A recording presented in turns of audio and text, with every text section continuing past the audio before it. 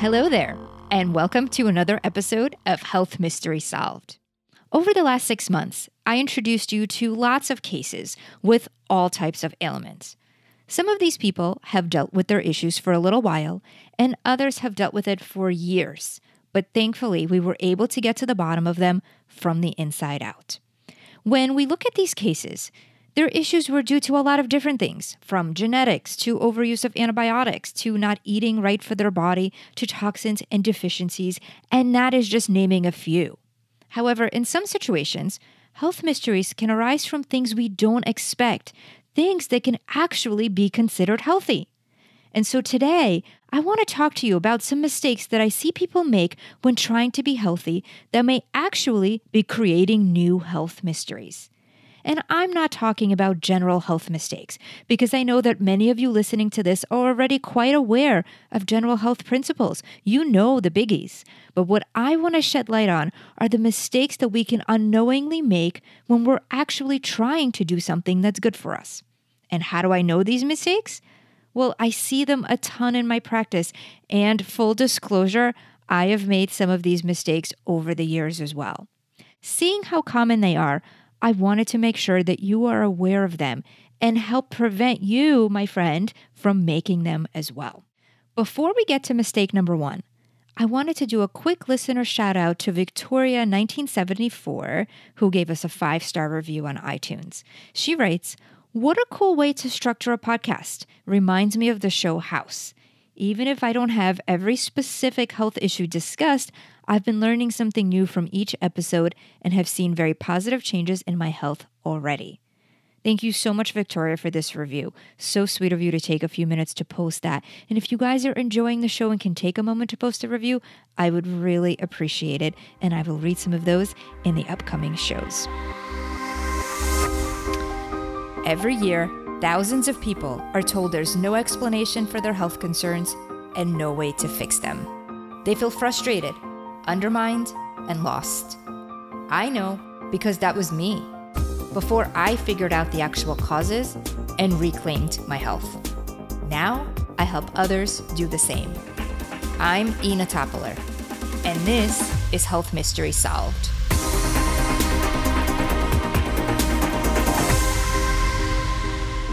Most of us are struggling with decision fatigue. There are so many ways to eat: low carb, keto, paleo, Whole30, AIP, low lectin, you name it, and so many supplements we could possibly take. When we have so many options to try to be healthy and do something good for our bodies, it can sometimes result in trying all of these things, getting completely overwhelmed, and then giving up. Perhaps that may be you. Or you can also be on the other side of the spectrum, someone who reads a lot, loves to learn about the different approaches to health, but not actually put it in practice in fear of getting it right, or perhaps in fear of it not working. Do either of these sound familiar at all? If I can impart one message on you today, that is that doing something healthy does not always have to be super hard. Everything that you do counts. Even little steps can take you to big results. So as we get into the 5 most common mistakes and how to fix them, I want you to be mindful that you have the power to do it. You, my friend, are the writer, producer, and director of your life, and therefore your health. Approach health with the belief that you can, and you will be steps ahead. And this brings me to mistake number 1, which is saying you can't do something. So often, test results or experimentation may reveal a specific food sensitivity or allergy where a food needs to be taken out of the diet. While this can be easy for some, I often hear from others that they just can't do it. I just can't take out gluten from my diet, or I just can't live without dairy. This is just something I can't do. My family's Italian and we eat pasta on Sundays. I travel for work and I can't find any other option. And the list goes on and on and on. While I understand certain things are more difficult than others, and I understand this from personal experience because I am gluten and dairy free and have gone through a lot of this myself. But please understand that there is a difference between can't and won't. And while it may seem like saying I can't take out gluten because yada, yada, yada, the word can't is probably not the right word. Because if someone had a gun to your head, You probably could, right? So the real question is, will you or will you not? And it's the understanding that it's not so much that you can't, but that you won't. So I always ask people to think about that. Is it that you can't or is it that you won't? And after taking a second to think about it, most people realize it. Here's the thing. There's nothing wrong with admitting that you won't. That's step number one. If that's you, just the realization that you do have control makes a huge difference. It's in your control and you're just choosing not to, at least for now. For most people, realizing that they do have control and that they choose not to actually helps to bring their power back.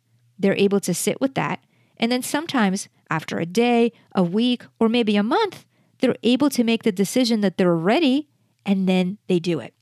So next time you find there's a change you may need to make, and it seems like you can't, ask yourself, is it that you truly can't or that you won't? Sit with it, and as the power comes back to you, because you do have the power, you will most likely be able to make it happen. Mistake number 2 follows this line, but from the opposite aspect. So often people come to see me after seeing 2, 3, 4, or even 5 other practitioners. They're coming in with stacks of test results showing they have imbalances, deficiencies, genetic variances, and tons of food allergies and sensitivities from numerous tests. These folks are coming in on a super limited diet due to their past tests and are often avoiding lots of different foods. They are meticulous about how they cook, where they eat, and even cross-contamination. They're really following the rules. That's great, right? Well, it's important to follow your food sensitivities. But what I often see in these cases is people are so good about knowing what foods to avoid, they sometimes forget about what foods to eat. And they're not replacing them with anything else in the process. Because of this, they start avoiding entire food groups and often completely forget about a very, very important concept, blood sugar balancing. I talk about blood sugar a lot on the different episodes because it is so essential to health. What people can sometimes forget is that blood sugar dysregulation is actually one of the biggest stressors on the body. We all know stress is bad for us, right? Well, stress is not just emotional, it's also physical, and not balancing your food will create this blood sugar imbalance, which in turn will create a ton of extra stress. So let me give you an example. My client Allison came to see me with sensitivities to gluten, corn, and rice. She cut them all out, but didn't replace any of her carbs. She was eating lots of proteins, lots of veggies, but no carbohydrates. Now, while some people can do this, she was what I call a carb metabolic type. And this type of plan was not right for her, like it would be for someone that was more of a fat metabolic type. Her digestion felt better from this plan, but she came to see me because she was exhausted, losing too much weight, and feeling extremely foggy. While there were other things in the mix, this was the one big elephant in the room that no one had mentioned to her till she saw me, and it was the simplest one out of all of them. She was completely starving her body of carbs, and she really needed them for energy. So we introduced good carbs that did not include rice, gluten, or corn. We used things like millet, sweet potato, squash, and pumpkin, and voila, her energy improved, and she started to slowly put on healthy weight. Sounds simple, right? Well, in this case, it was, but I can't tell you how many people follow these really complicated plans, but then will forget the basics. This happens a lot, and so I want you to be aware.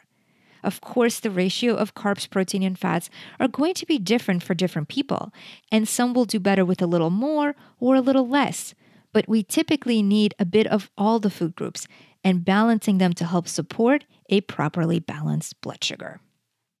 Mistake number 3 is what I often see when people take out grains in a way that can hurt them more than it can help them. Grain-free is super popular these days, and for good reason. Grains can be very inflammatory for some people, and for those who are lectin sensitive, there are tons of lectins in grains that can contribute to inflammation and autoimmunity. I am all for taking out grains if necessary, and have done so myself during Hashimoto's flare-ups with great success. However, going on a grain-free diet needs to be done right, and if you overconsume certain foods, you could be increasing oxalates in your body. Now, if you're not familiar with oxalates, oxalates are crystalline molecules that we mostly absorb from our diet, though a little can be produced by some infections like candida. These oxalates can accumulate in the body and cause a lot of inflammation. The symptoms of oxalate accumulation include pain in the body from joints to muscles to even inside the eyes, as well as neurological symptoms. Oxalates have also been associated with vulvodynia and fibromyalgia pain. Oxalates are also largely known to cause kidney stones. Another interesting fact is that children with autism who exhibit certain behaviors like eye poking have been shown to have a buildup of oxalates behind their eyes that causes so much pain, and that's what's actually causing them to do the eye poking. This oxalate buildup is thought to be caused by or even exacerbated by calcium deficiency. Now, foods that are highest in oxalates are a lot of very healthy foods like spinach and nuts, potatoes, and berries. When going grain-free, so many people start to eat more greens like spinach and substitute almond for everything. There's so many grain-free options that use almond meal. Plus, we have almond milk and we snack on almonds. We consume lots of sweet potatoes and we eat lots of spinach because greens are good, right? Well, all this adds up to a huge level of oxalates that many can't handle due to their genetics coupled with the calcium deficiency, which is also really common.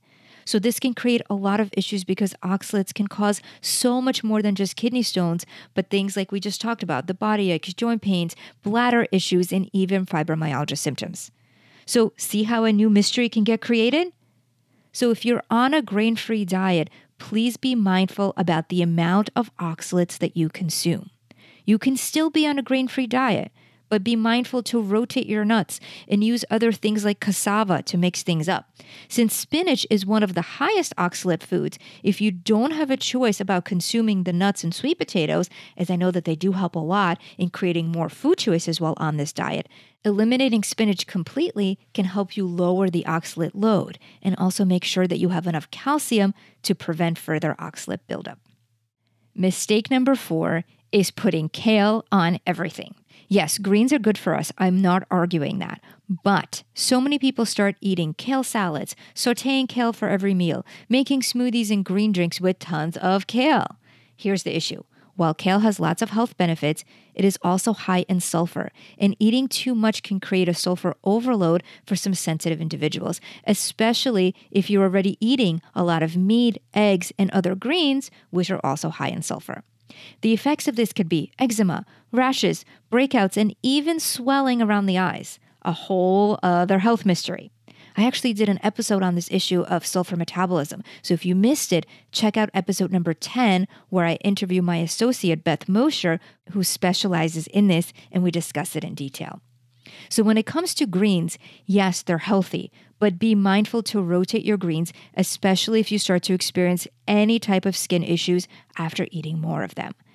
Also, keep in mind that while leafy green vegetables do have fiber, eating too many of them, especially kale, can actually create constipation for some people. So that's another thing to watch out for. Everything in moderation is always best. The 5th mistake that I see very often is not listening to our bodies. When we experience pain, discomfort, and other ailments, that is our body talking to us. As we start to experiment with different eating styles, supplements, and the like, our body will continue to talk to us. But are you listening? If you try something that your friend swears by, but you don't feel well, it's likely that your genetics, biochemistry, or physiology are different. And even though your ailment may be exactly the same, your body may not respond to that same approach. I can't tell you how often I see people coming in and saying they've been on a specific diet because they read that it's the one for their ailments. Meanwhile, they may be gaining too much weight or feeling more tired or experiencing other effects that are way less desirable, but they power through because it worked for their friend or because someone told them it's the only answer. Of course, it doesn't mean you need to give up, but just the realization that we are all different. And so if your body is telling you it doesn't like it, that's not the approach for you, and then a pivot or a change of direction is needed. In some situations, we may be doing a cleanse and may experience what I call a detox reaction. And in that case, it's possible to feel a little worse before you feel better. In those cases, we do want to be aware it may just be detox and not our body telling us that it's not right for us.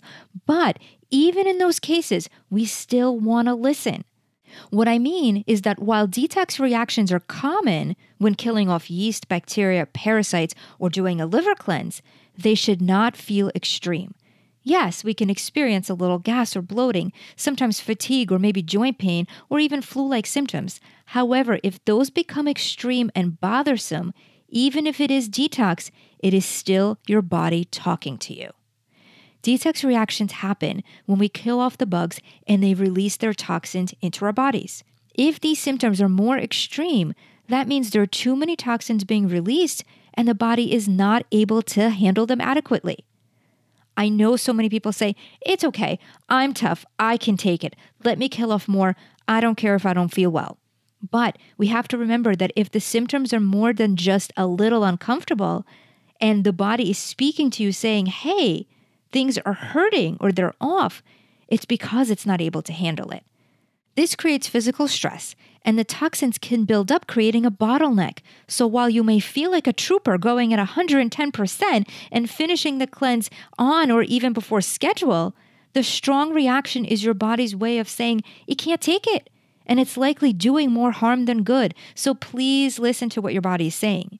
In those situations, slowing down on the cleanse supplements or even taking a break for a few days will allow the liver to produce more glutathione and flush out the toxins they have built up so that you can get the full benefit of the cleanse as you restart slower.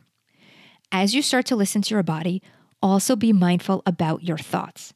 Now, this is actually a much larger conversation. I'll have much more about this in the coming episodes because your body truly hears what your mind is saying. It is important that we're aware. But what I want to leave you with today is to be mindful about placing blame or lamenting.